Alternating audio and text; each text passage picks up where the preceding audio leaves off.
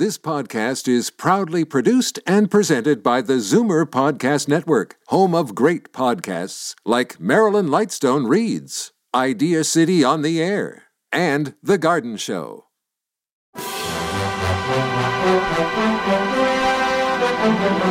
It's Zoomer Radio's Theater of the Mind with Frank Proctor. Open your mind as we fill your head with amazing thrills, chills, and laughs. Theater of the Mind. The best love programs from radio's golden age. Only on Zoomer Radio. Now, here is your master storyteller, Frank Proctor. Well, thank you, and welcome to the show. Now, before we get to tonight's shows, I'd like to send a hello to a listener from Cherry Hill, New Jersey, James Kimmerly, who wrote a letter, sent it snail mail and everything right to the station. But anyway, he writes, "Hi, Frank. I'm still a listener to Theater of the Mind, but I do have a few suggestions. Here are some for the shows I'd like to hear. Exploring Tomorrow, Hall of Fantasy, Fort Laramie, and Family Theater." Hey, thanks, James. I'll see what I can do to make some of those suggestions a reality. Thank you so much for writing. And for those of you who would like to send me a note via email, here's my address, f.proctor, that's Proctor, @mzmedia.com. Okay, now to tonight's suggestions for entertainment.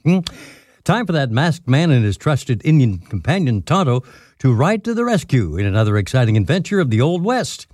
The Lone Ranger character is perhaps the world's best-known Western hero. The Lone Ranger radio program was exceedingly popular with both children and adults and aired from 1933 to 1956. In fact, surveys at the time indicated that over half the show's audience was comprised of adults.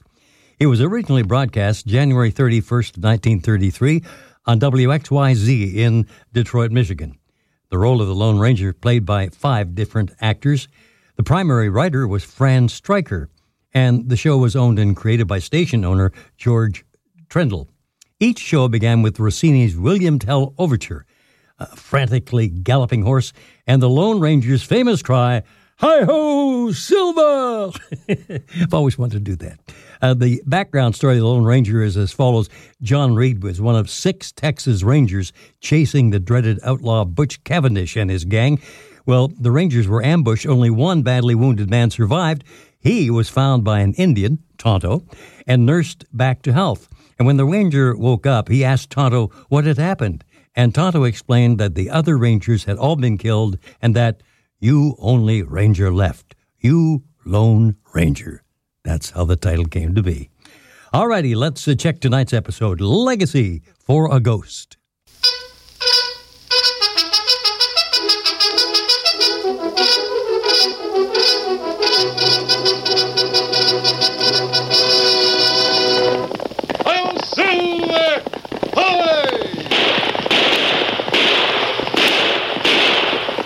Fiery horse with the speed of light, a cloud of dust, and a hearty "Hi-yo, Silver!"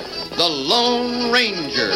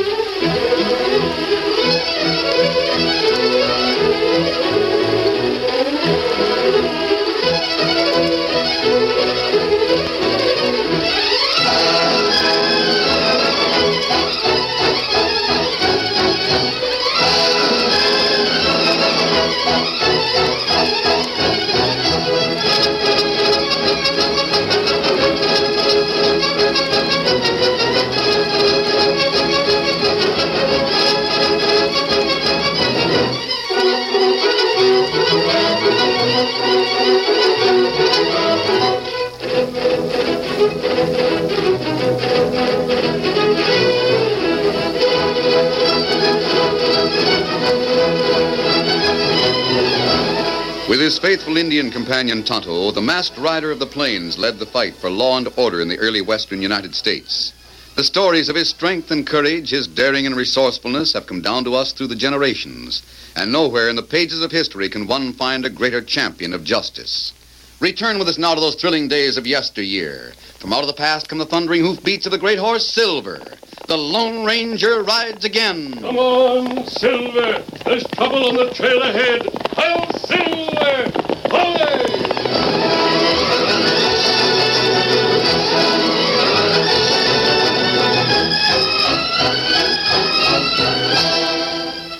Ordinarily, Cass Greenstreet, president of the State Bank at Dawson, Nevada, didn't have lunch with Saul Conroy, his head teller.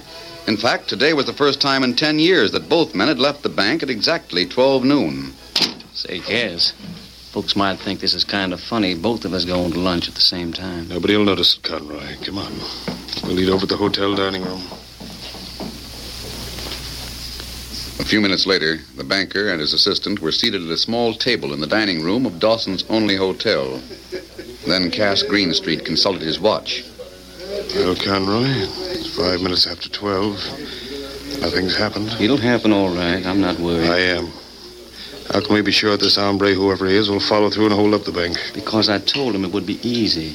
Who is he, anyway? Well, I don't know. Just a tramp I picked up in Pineville. How about Sheriff Tuttle? Did you get word to him? Yeah, I wrote him a note. I slipped it under the door of his office last night. Wrote him a note? Well, I mean, I printed it. He'll take the tip all right. Bet he's out in front of the bank right now. Well, I hope so. And he'll be primed to shoot. Because in the note I said this bank robber was a killer.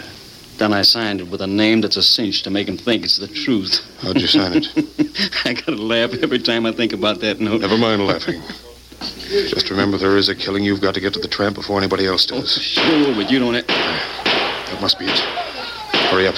Get over there. Now, Cass, there's no need I to said get... hurry. All right, I'm going. Everything depends on it. The Dawson Bank has been held up and robbed, and if the sheriff has killed the outlaw, you've got to examine the dead man before anyone else does. Now get going.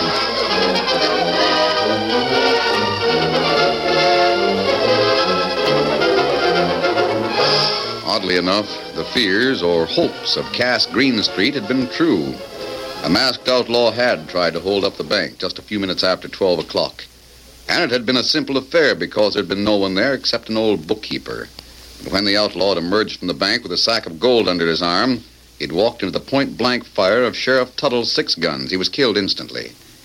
That afternoon, just at sundown, a small crowd gathered on Boot Hill to witness the unhappy outlaw's burial. A rough pine box was lowered into the grave, then the local parson spoke a few words. The crowd departed quickly, and after a gravedigger had filled the shallow trench and pushed a wooden marker into the earth, he too left the scene. No one noticed a rather quiet young man who remained behind to stare dubiously at the writing on the wooden headboard. That is, no one noticed him but 2 horsemen who had watched the entire scene from a grove of cottonwoods not far away. One of the men was masked and rode a powerful white stallion. His companion was an Indian. It was the Lone Ranger and Tonto. Tonto, I wonder why one man stayed behind. Oh, me not know. Maybe he's a relative of the outlaw they had just buried. Oh. Still, I don't... Now, let's go over and talk to him. Come on, Silver. Get him up, Scout. Oh, Silver. Oh, Scout, hold on. What? A masked man. Well, this country's full of surprises. Who are you? Easy, big fella. I don't want to intrude. Well, I guess Boot Hill's public property. You've got as much right here as I have. Was the man they just buried a relative of yours? That's what I've been standing here trying to figure out. Don't you know? Tell you the truth, I'm a little bit mixed up. The armory that's planted under that headboard held up the Dawson Bank at noon today. Yes, I know. And he was shot and killed by the sheriff. Well, what connection does that have with you? Go over and look at the writing on that wooden slab at the head of the grave. All right. Here lies Jack Potter, age 28.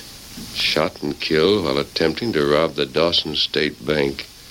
May his evil soul at last find peace. Well, it just says that the outlaw was a man named Potter, age 28. Yeah, I know. Well, that's what's got me mixed up. Well, what do you mean? That's my name. You see, I'm Jack Potter.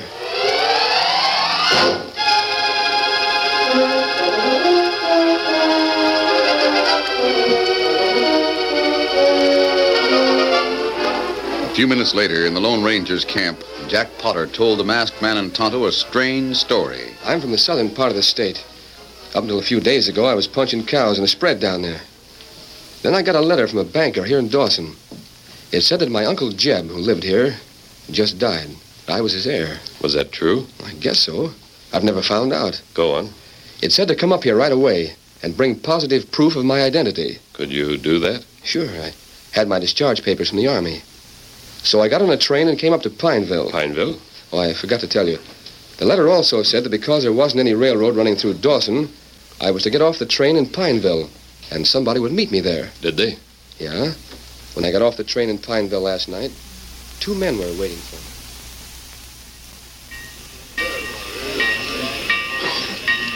Are you Jack Potter? That's me. Well, welcome to Pineville. My name's Conroy. Mr. Greenstreet from the Dawson Bank sent me over to meet you. Well, it's mighty nice of Mr. Greenstreet. But I guess I could have found my way to Dawson, all right? Oh, sure, but I brought my rig. We'll drive over in the morning. Morning? Oh, it's a hard trip. You'd better rest here overnight. Oh, excuse me, Potter. This is Mr. Anderson. Glad to know you. Hey, I have a room reserved for you at the hotel. Guess we might as well go on over there. Sure, anything you say. Oh, by the way, Potter, I hope you brought your legal identification with you. Mr. Greenstreet will want to see it as soon as you get to Dawson. Oh, sure. I've got my Army discharge papers right here in my pocket. Oh, then let's go to the hotel. Come on, Anderson. Did you spend the night in Pineville? Most of it. But I didn't do much sleeping. What do you mean? Well, the 3 of us, Conroy, Anderson, and I, had supper.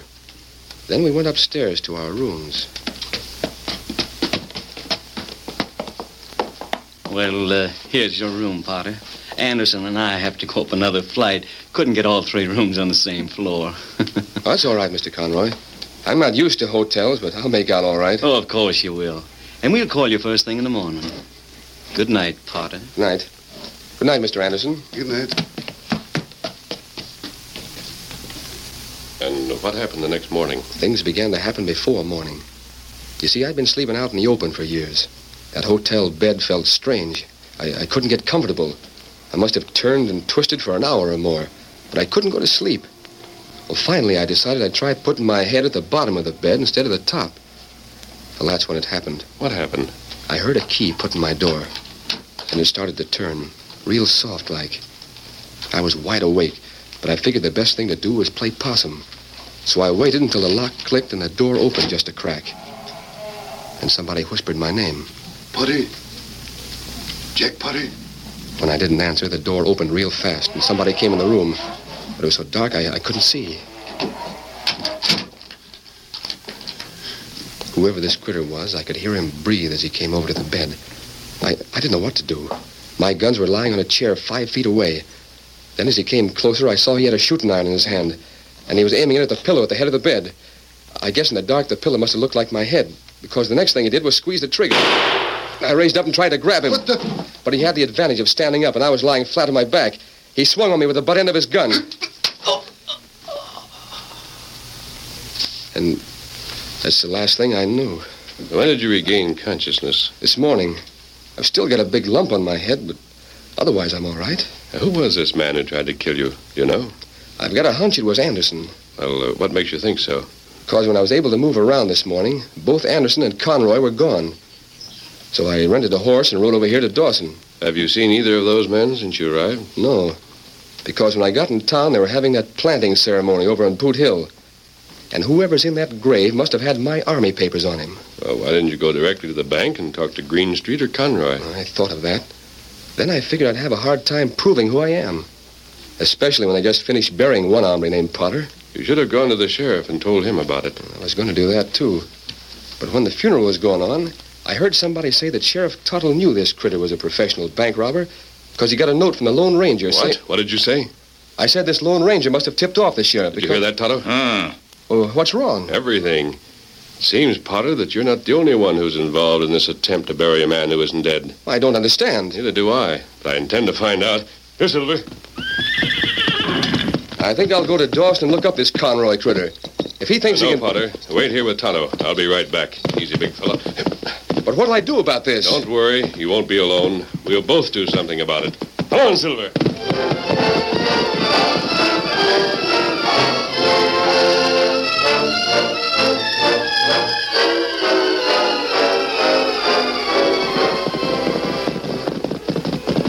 Oh, Silver. Oh, boy. Oh. Easy, big fella. Steady. Wait for me.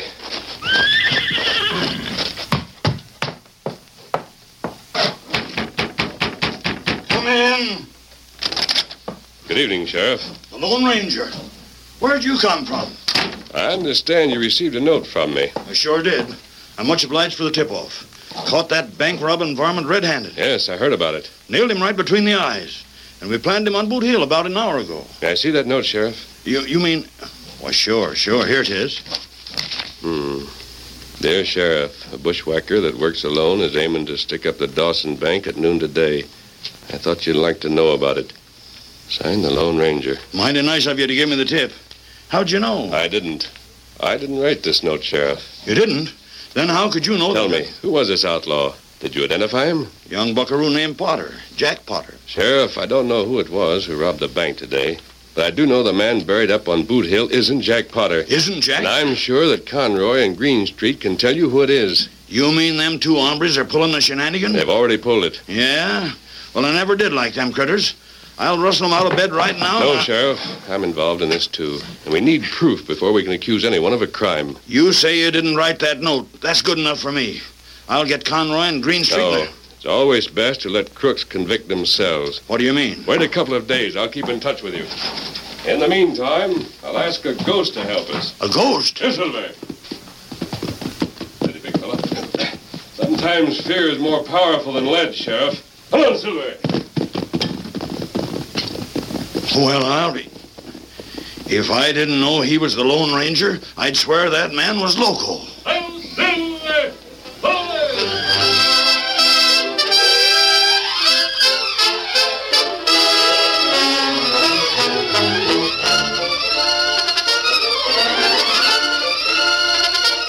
The curtain falls on the first act of our Lone Ranger story. Before the next exciting scenes, please permit us to pause for just a few moments.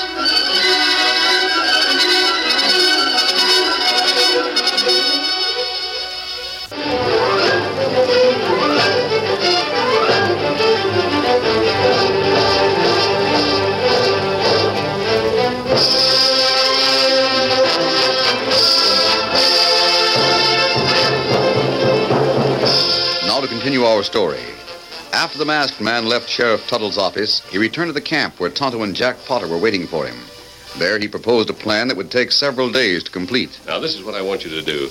Write a letter to Greenstreet. Pretend that you've just received his letter. Tell him you'll arrive in Pineville the following day. What good will that do? I'll explain it later. Write the letter now. Sure I will. Where can I get paper and a pencil? Over in my saddlebag. Thanks. Tonto. As soon as he finishes writing that letter, I want you to take it and ride south. Where me go? To the town nearest the ranch where Potter used to work. Mail it at the post office there. Me do it. Then ride back to Pineville. I'll meet you by the river just east of town. Here. It's sort of scribbled, but I guess you'll be able to read it. That's all right. Here, Tonto. Now ride fast. I want that letter to arrive back here in Dawson by tomorrow afternoon. Easy, Scout. Me take letter. Come back to Pineville. That's right, and hurry, Tonto. Get him up, Scout. I guess I don't exactly understand what you're doing. It's simple, and that's the main reason why it should work. You and I'll go to Pineville, and then, day after tomorrow, you'll pretend you just got off the train. But why? Because tomorrow afternoon, Mr. Greenstreet will receive a letter he'll hardly believe.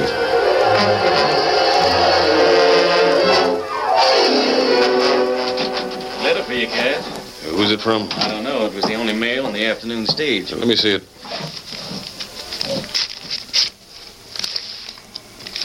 Well, this is impossible.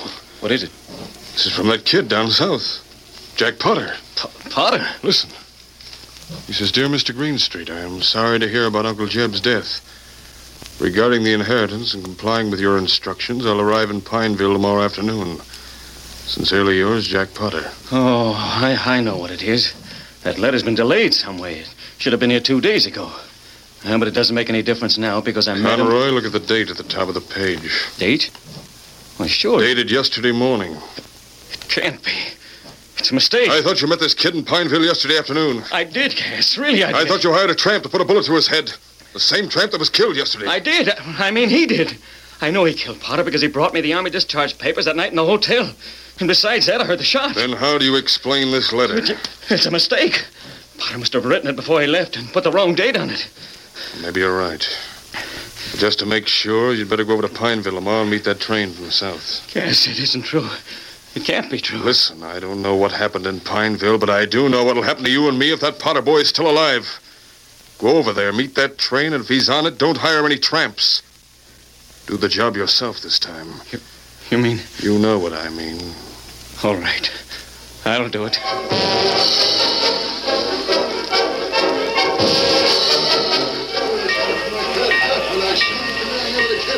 Say, stranger, can you tell me how to get to Dawson? What? Why, sure. I'm a stranger in this neck of the woods, and I thought... What's your name?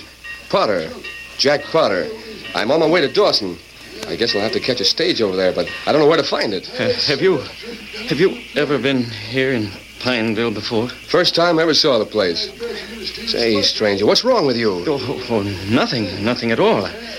You know, it's rather a coincidence you coming up and speaking to me like you did. That so? Yeah, you see, I came over from Dawson to meet a man named Jack Potter, and I guess you're him. Well, this is lucky. What's your name? I'm Sal Conroy. Mr. Greenstreet from the bank sent me over to meet you. It's mighty nice of Mr. Greenstreet. He sent word about Uncle Jeb dying, so I came right up. I guess he must have got my letter, too. Yes, he got it.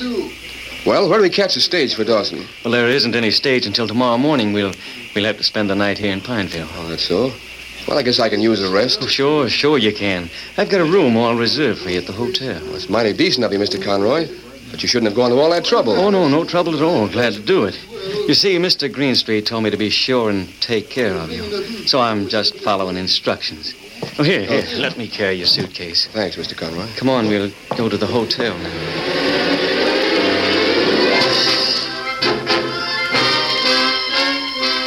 Papa? Me here. Conroy and Jack Potter are eating supper in the hotel dining room. And Conroy isn't wearing his gun belt. Must be in his room. There's a store building right by the side of the hotel. You can climb up there and get into Conroy's room through the window. Why Tonto do this? Find his gun. Take out the bullets and fill it with these blanks. Here. Tonto go.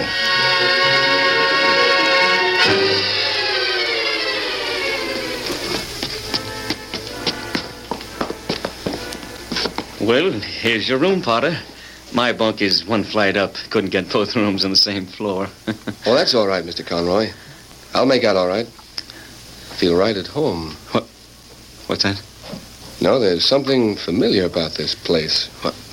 What do you mean? Almost like I'd been here before, but... No, I must be crazy. Either you are or I am. What did you say? Oh, nothing. Good night, Potter. Good night, Mr. Conroy. I'll see you in the morning. Yeah. I'll see you in the morning.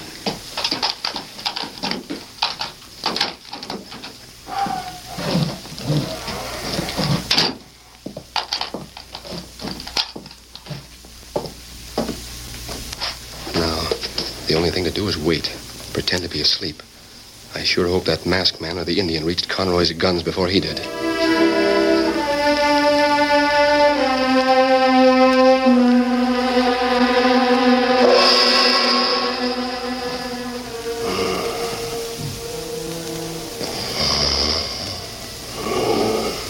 I gotta keep this up. Make it sound like I'm really sleeping.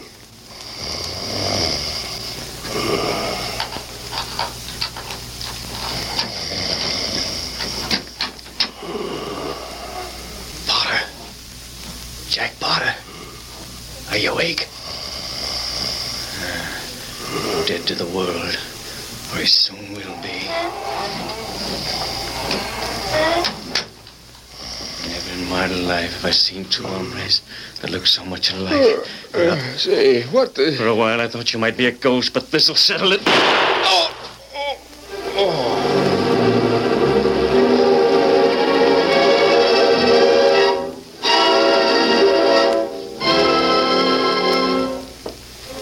Conroy, what happened? I met the train, Cass. Yesterday afternoon. Well? And this kid, Jack Potter, was on it. He was. And who was the other critter? The one the tramp drilled, or said he did? I don't know. Those Army discharge papers the tramp gave to you. We planted them after he was killed. They belonged to Potter. What happened to the kid you met yesterday? I took him to the hotel in Pineville. Then I plugged him just like you told me to. Are you sure? I'm positive. Well, I hope so. There's been a mix-up someplace, but as long as they're both dead, I guess... Letter for you, Mr. Greenstreet. All right, give it a minute.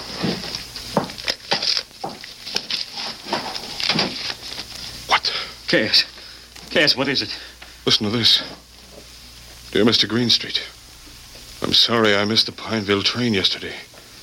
I hope I didn't inconvenience you in any way. I've decided not to ride the train anyway. I'll come to Dawson direct by stage from the south. I'll arrive about 10 p.m. and go right to the bank. Sincerely yours. It's signed, Jack Potter. No, it can't be from Potter. He's dead. It's right there in black and white. I don't believe it. I killed him. And dead men can't write letters. Shut up. You've got to figure this out. It's a ghost, Cass. That's what it is. Jack Potter's dead. He's lying up there on Boot Hill. I killed a ghost last night. And now this is another one. Be quiet. How can I pick with you sniveling like an old woman? But, Cass, I talked to him. I ate supper with him when I killed him. No, I didn't. Nobody can kill a ghost. That's why he's coming here tonight. Quiet. Oh, Cass. Only one thing to do. We've got to ride out and meet the stage tonight before it gets to town. Ride out and meet... No, I'm not going. I say we're both going. But this time I'll do the shooting. Cass, you can't kill a ghost. Somebody that's already Stop dead. yapping. A good solid slug from a .45 doesn't care what it hits. You and I'll meet that stage.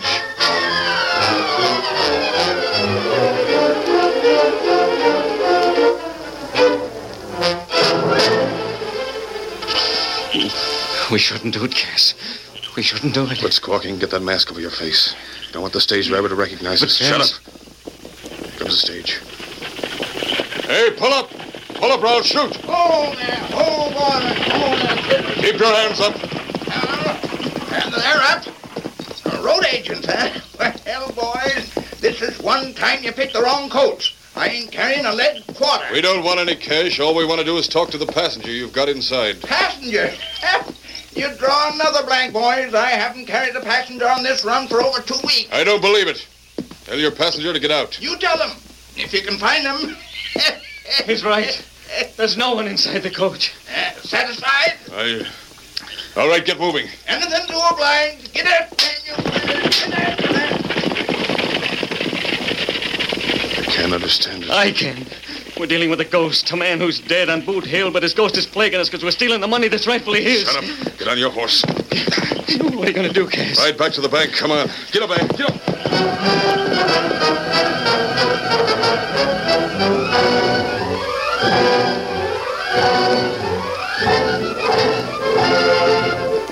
Here they come, Potter. As soon as they get inside, you go up and knock on the door. Shall I carry the suitcase? Of course. You just got off the stage.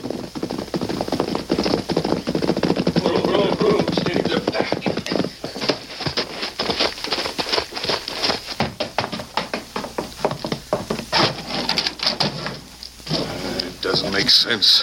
None of it. Cass, I told you what we're up against. If you mention ghosts again, I'll... See who's at the door. No. It might be. I'll open it myself. Mr. Greenstreet? Who are you? Seems kind of funny that you don't ask me in. I've had a long trip. I just came in on the 10 o'clock stage. You just... Yes. I thought you'd be expecting me. My name's Potter. Jack Potter. Cass! Cass, it's him! It's Potter!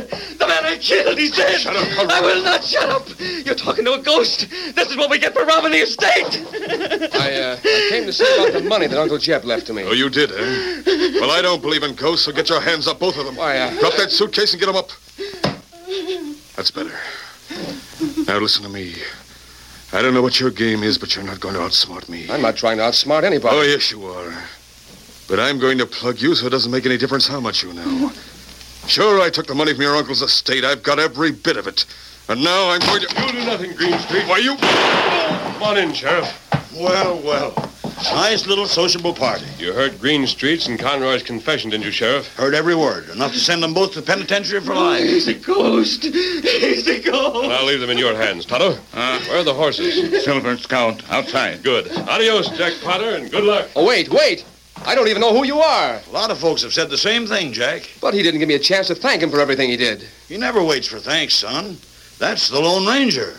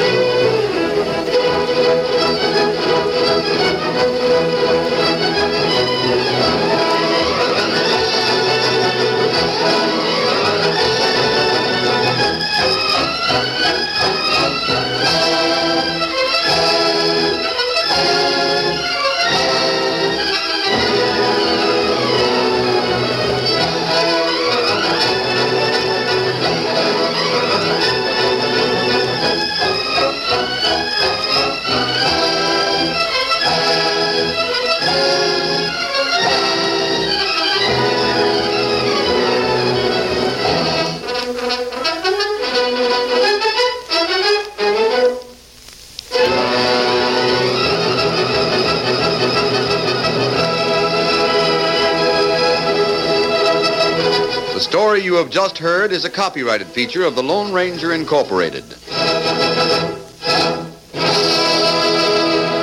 Stay tuned for Phil Harris and Alice Faye next on Theater of the Mind. Time now for a few laughs with Phil Harris and Alice Faye and the episode where the kids see Daddy at work. The Fitch Bandwagon with Alice Faye and Phil Harris.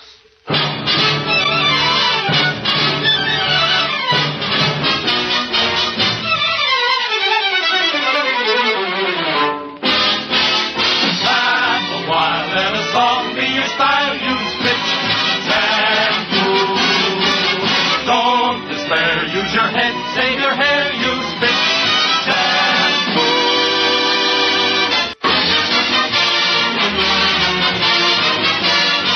The F.W. Fitch Company, makers of Fitch Shampoo, presents The Fitch Bandwagon, written by Ray Singer and Dick Chevrolet, with Elliot Lewis, Walter Tetley, Ollie O'Toole, Janine Roos, Ann Whitfield, Betty Lou Gerson, Walter Scharf and his music, and starring Alice Faye and Phil Harris.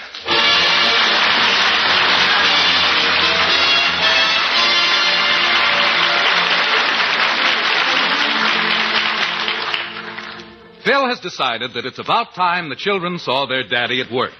And so he and Alice are taking them to watch the band rehearsal. And now as we look in, we find the Harris family entering NBC. You girls are going to be proud of your daddy when you see him standing there leading his orchestra. Does Daddy have a good orchestra, Mommy? Well... I'll answer that, Gertrude. Kids, your daddy's got a terrific outfit. 26 different kinds of instruments, and I stand in front and lead them all. Do you use a podium, Daddy? Naturally. I got the best podium player in the business. Hey, come on, kids. We're rehearsing in this studio right here. Phil, do you think it's wise to take the children into your band rehearsal? Well, why not? I want them to see all the boys in the band. Yes, but do you think they're old enough to stand the shock? All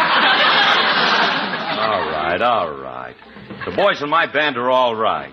They're perfect gentlemen, and they have a lot of respect for me. They do just as I tell them to do. Don't worry about a thing. Come on, everybody, let's go in. Hey, fellas, I want you to meet... All right, hold it. All right, hold it while they're holding it. And keep holding it. Keep your heads down and don't press.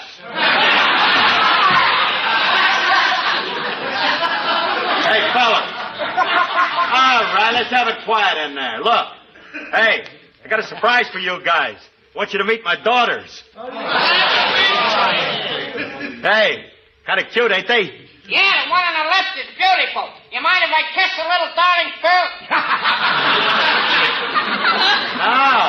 No, go ahead, Artie. Okay. Hook her up, honey, and Uncle Artie will slip you a little kiss. Artie, that one's my wife. Well, how was I supposed to know she was your wife? Well, why didn't you ask? What? Spoil a good thing? Get back in your seats. Go back there and sit down. All right, everybody, now quiet. Let's get ready to play. Now, girls, is there anything in particular you'd like to hear? We can play any song at all. You see, we got a big reservoir. What would you like us to play, Phyllis? Can they play Farmer in the Dell? Oh, baby. Listen to me. These men are accomplished musicians.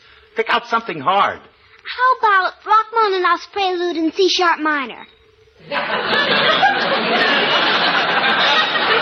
You heard her, fellas. Farmers in the Dell.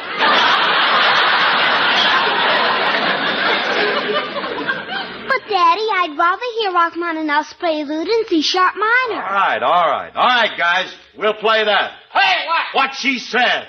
Now, come on, let's play it. I'll kick it off. 1, 2.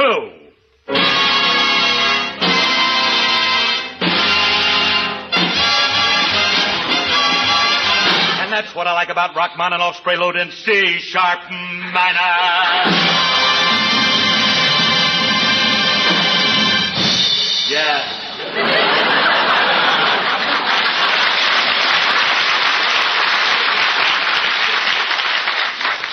Well, how'd you like that? It was awfully loud. Why do they have to blow so hard, Phil? It was not loud, and they don't blow hard. How did you like it, kids? Did you think that... Hey, Alice, where are the children? The last time I saw them, they were 3 feet off the ground and flying north. Well, maybe it was a little loud. All right, fellas, let's try it once more, and this time no harp.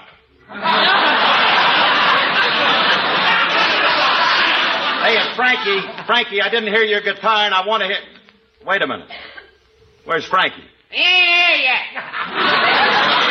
What do you mean he ain't here yet? He ain't never here. He hasn't been here for 2 weeks at rehearsal. What's the matter with that guy? What's happened to him? He's in love. Remley's in love? With what? Yeah, he's in love. He's going with some society girl named Cynthia Cavendish. She goes in for the arts and all that kind of stuff. The arts? What does Remley know about the arts? He'd be lost with a girl like that. He wouldn't even know what to do with it. Quiet, Phil. Frankie just came in. Oh, lover boy finally arrived, huh? Good afternoon, Don Juan. Felicitations, Maestro. Never mind that kind of stuff.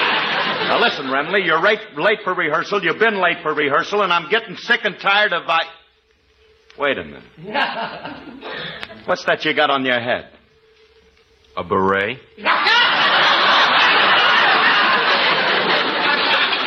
Well, ooh la la and rue la pex. Hold still and I'll kiss you on both cheeks, Pierre. Frankie, why are you wearing a beret? All us artists wear them. My girl, Cynthia Cavendish, says it's a badge of our trade.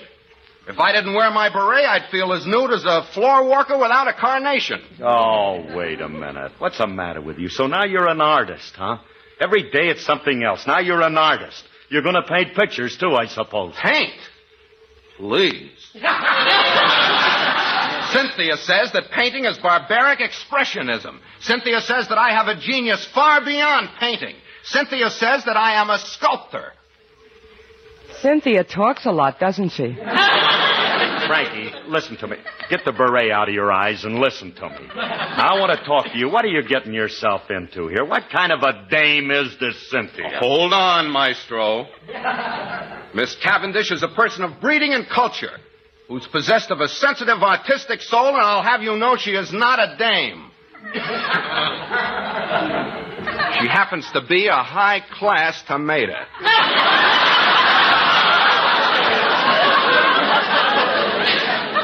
she's got you believing that you're a sculptor now, huh? Well, I'll tell you one thing, Remley. You got to show me. Sit down and sculpt me something. Go ahead, sculpt. I can't do it just like that. The feeling has to come to me first. The mood has to come from within me. From deep down inside. Well, open your mouth and I'll look in and see if it's ready. Don't be facetious. I can't sculpt until I'm in the mood, and that take... Wait! Hand me my mallet and chisel quick. I feel the mood coming over me. Too late. It's gone. It didn't hang around very long, did it? Well, if you'll excuse me, fellas, I have to drop the children off at Mother's and do some shopping. Goodbye, Phil. So long, honey. I'll see you at the house. Goodbye, kids. Bye, Daddy. Yeah. Oh, thanks a lot. Sculptor. Pierre the sculptor. Remley, I don't know. You're a sculptor, huh? Oh, yeah. You know something? I'd give anything in the world to see you at work. Okay. I just happen to be starting a bit of statuary this afternoon. I'll bring Cynthia over to your place and you can watch me. Cynthia's going to model for me. What a shit. You will? Sure. Well, it's a deal. Let me tell you something. I can't wait to see you with a hammer and a chisel. You'll see. This I've got to see. Now, call your girl and tell her to meet her. Tell her to be over at my place. Huh? Okay. That's a deal. All right. But look, before we leave, I got to run over a tune. All right, gentlemen. The maestro is in the mood. If you're ever down in Texas, look me up. Look me up. If you're ever down in Texas, look me up. Where the men are men and love it, and the gals are sure glad of it. So if you're ever down in Texas, look me up. Everybody's gonna holler, howdy do, howdy do. Everybody there'll be saying, how are you? We raise corn for hot tamales and grow dollies for the follies. So if you're ever down in Texas, look me up. Ask anyone for Rusty, everybody knows for me. They'll tell you where I'm riding at, bar A, B, C, or D. So if you're ever down in Texas, look me up. Look me up. We've got everything in Texas looking up. With the moonlight on the prairie and a gal that ain't contrary, there's a lot of fun in Texas, look me up. Ask anyone for Phil Z, they'll tell you where I'm at. You'll find me down at Galveston with a box-back coat and a Stetson hat. So if you're ever down in Texas, look me up. Look me up. They've got everything in Texas looking up. Am I right or Amarillo? Man, that state's a killer-dilla. So if you're ever down in Texas, look me up. Bronco bustin', take some practice, or you wind up on a cactus. So if you're ever down in Texas, look me up. Where the gal that's good at figures and the cowboy's quick on triggers. So if you're ever down in Texas, look me up. Every gal's a raving beauty. Hip-tie-tie-tie-tie-dee. Oh, I can't wait to get back down there and hear some of that talk. Goes like this. Sure glad you come by. Don't you all forget to come back now, you hear? Bye now. Bye. I'm gonna build a Adobe Palace for my Alice down in Dallas. So if you're ever down in Texas, look me up.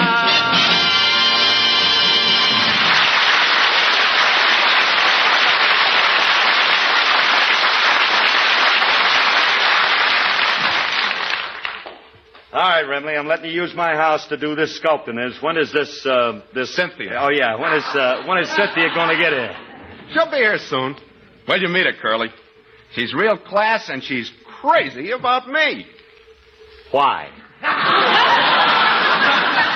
What can a dame possibly see in you, Remley? She must be after what little dough you have. I resent that. She don't need my dough. She told me she's from a very wealthy family, but she gave it all up to be an artist. She never asked for anything. Poor kid lives in a cold garret. The only thing she ever asked me to buy her was a mink coat to keep her warm.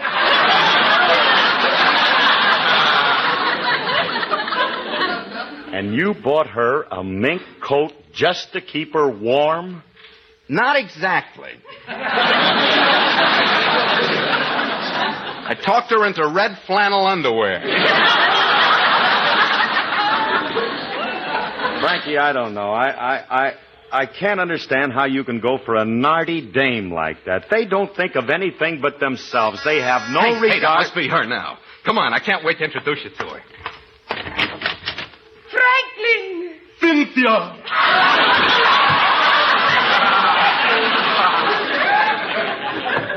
Tennis, anyone? Shall we have a go at it? Yeah, this sounds like a weekend at Noel Coward's. Come on in, Cynthia.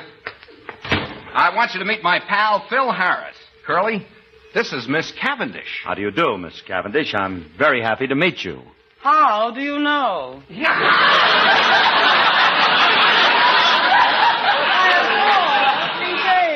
How can you say you're happy when you don't know anything about me and I don't know anything about you?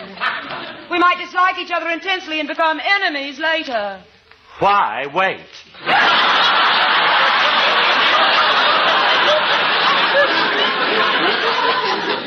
You two are going to learn to love each other. Yeah, that's essential. I doubt it. I can't stand men with curly hair. They annoy me no end. Frankie, what's cooking with this chick? Did somebody slip barbed wire into her corset stave? You just don't understand her, I don't Curly. want to understand. Well, she's really very human. She's got a lot of warmth, especially for me. Watch this.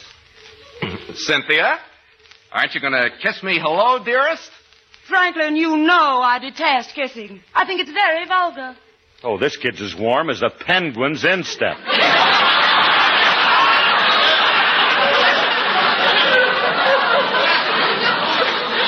Well, I agree with Cynthia. Kissing is vulgar. Do you mean that, Frankie? I do. And you feel the same way about it, Cynthia? I do. I now pronounce you man and wife. Rub noses and get lost.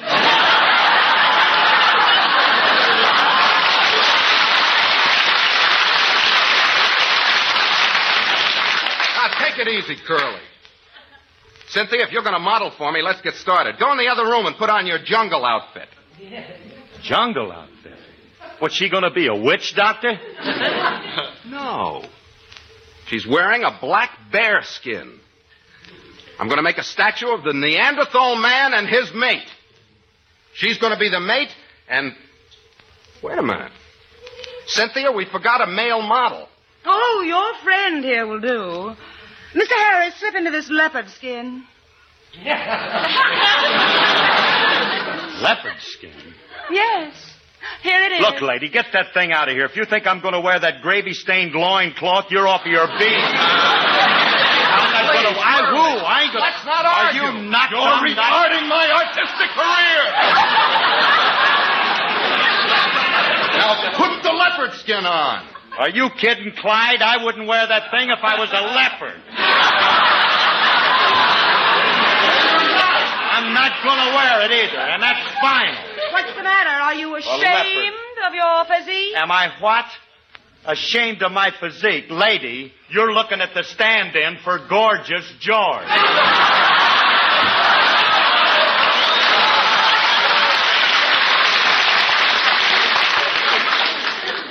Jeffries, spray this peasant.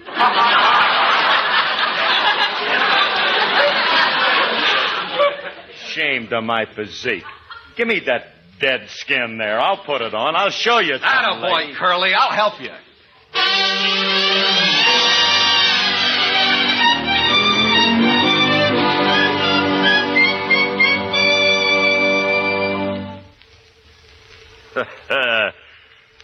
There you are, Franklin. I told you I'm going to look great in this thing, didn't I? Get a load of that physique.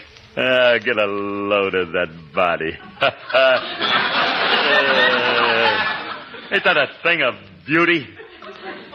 Yeah. 180 pounds of solid flab. Flab? What are you talking about, Flab? I'm all muscle from the tip of my toe to the top of my head. And I might add that I'm irresistible in this leopard skin, and it's a good thing we're not close to the zoo where I'd have every female leopard purring like a kitten. Okay, Spot, come on. Now, let's get back in the other room so I can get started. Oh, wait, I better knock first and see if Cynthia's ready. We can't go in until she's got her bear skin on. Now, Curly, when you pose with Cynthia, I want you to... Okay, Frankie, I'll get that. I'll get it. You go get the bear ready. Okay. Hey. Them cavemen had the right idea about wearing these leopard skins.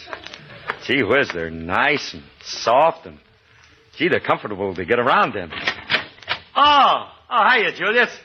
Well, if it ain't Jungle Jim. All right, cut your motor, kid. Get back into neutral. Just bring the groceries in. That's all you have. Okay. Wait till I tie up my elephant, Sahib.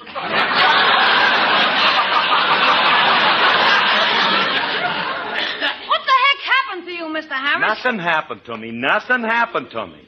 I'm just wearing a leopard skin. For a minute, I thought you had king-size measles. Don't get gay, nature boy. Mr. Remley just happens that Mr. Remley has taken up sculpturing, and well, I'm posing for him. This ought to set Art back about 50 years. Mr. Remley don't know nothing about sculpting. Mr. Remley knows something about sculpting, too. Now, if you're a skeptic, come on in the room, and I'll let you watch him work. This I gotta see. Hey, Frankie. Huh? You mind if Julius watches your chisel? No! Go on in, kid. Thanks, Mr. Remley. I just want to see it. Hey, Mr. Remley, what's that bear sitting in the corner for? What bear? Oh, that's my fiancée. I'm going to marry her. Couldn't get a girl, huh?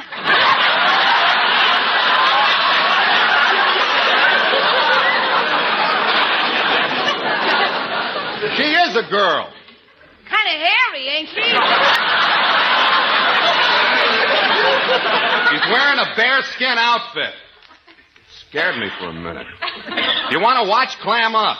Now, Curly, I'll tell you how to pose for this. I want to get a pure primitive effect. You pick Cynthia up and hold her in your arms. You're a caveman and you're saving her from a dinosaur. It'd make more sense if you had the dinosaur saving him from Mr. Harris. Quiet, kid. You're in on a rain check already, you know. All right, Frankie. I got Cynthia up here in my arms. Well, ain't that a touching little tableau? Wait till I tell Miss Fay that you held a strange bear in your arms. Quiet, or I'll sick Carmichael on you. Come on, Frankie, will you? Let's get started. Wait. I need music to get me in the mood. Oh, fine. Now he needs music to get him in the mood. Do you want me to sing to you? That ain't the mood I want to get into. Julius, turn that phonograph on and back of you. Okay, I'll put on one of Miss Fay's records. It'll be the only bright spot in an otherwise dull afternoon.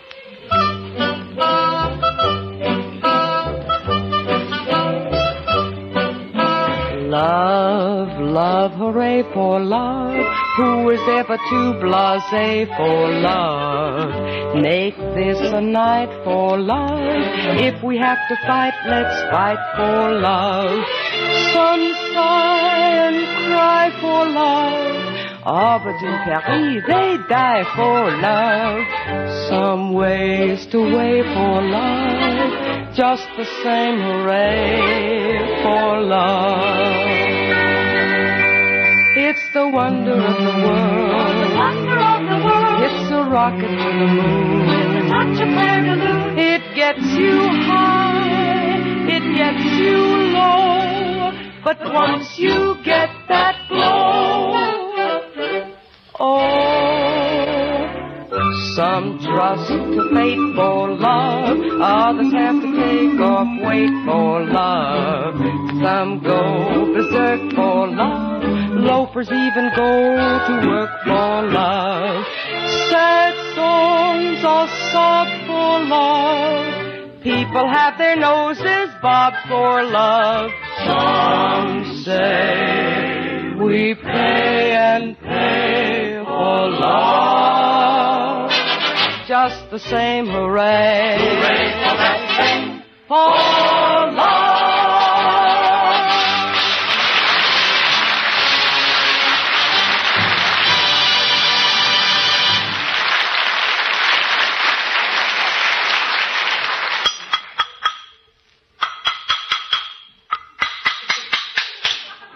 are you doing, Franklin? Yes, how much longer do I have to hold Cynthia in my arms? I'm getting tired. Curly, stop sagging.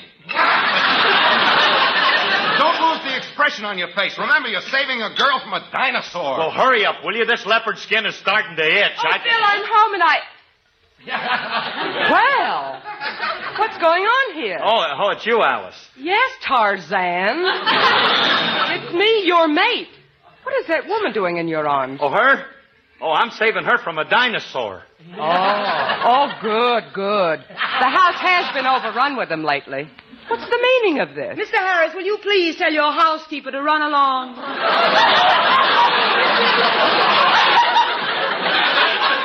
Housekeeper? Cynthia, darling, this is not the housekeeper. This is Alice, Mr. Harris's wife. Oh. How do you do? Franklin,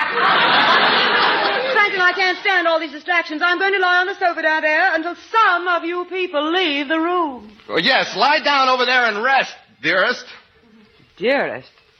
Frankie, don't tell me that charming creature is the girl you're in love with. Yeah, what's wrong with her? Oh, Frankie, you're too nice a guy to be taken in by a girl like that. Alice is right, Frankie. She ain't for you. I think she's a phony. How dare you talk that way about Cynthia? She's a high-class society girl of very good breeding. Oh, really?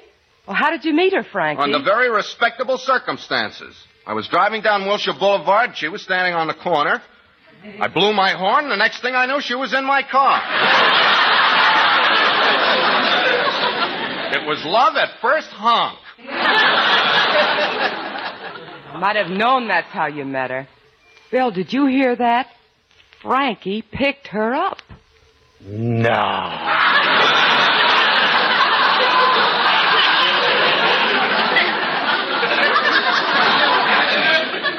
Heavens to Betsy. How disgusting. I heard that and I resent it. You did not pick me up, Franklin, and you know it. I didn't, huh? Honk, honk, go my way, babe. Thank you, sir. I'd be glad to take a lift. I'm just... All he said was honk, honk. An aggressive duck could pick this kid up.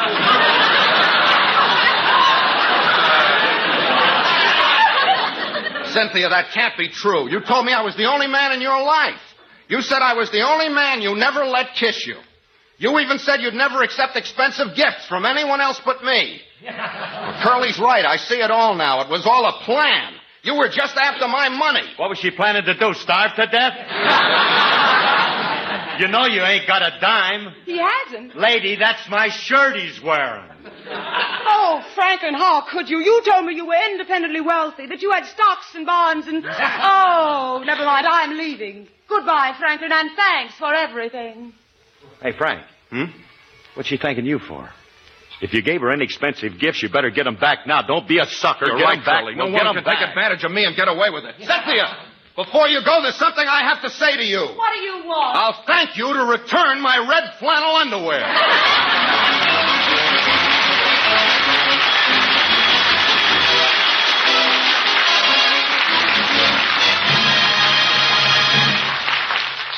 This is Phil Harris again. Folks, today there are 30 million starving children in Europe.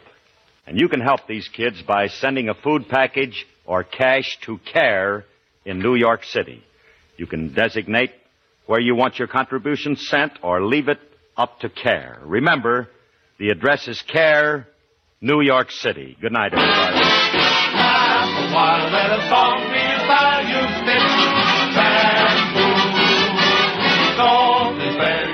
Girls, for softer, shinier hair, use Fitch's new cream shampoo. It's made with purified lanolin and the finest olive oil. Lanolin to soften, olive oil for sparkling highlights. Try Fitch Cream Shampoo. Bill Foreman speaking. Thank you for listening. Tomorrow night, it's Harry Lime, followed by Our Miss Brooks. Thanks to Paul Stringer and Joel Schoenwell for technical support. The executive producer for Theater of the Mind is Moses Neimer. I'm Frank Proctor. Have a great night. This podcast is proudly produced and presented by the Zoomer Podcast Network, home of great podcasts like Marilyn Lightstone Reads, Idea City on the Air, and The Garden Show.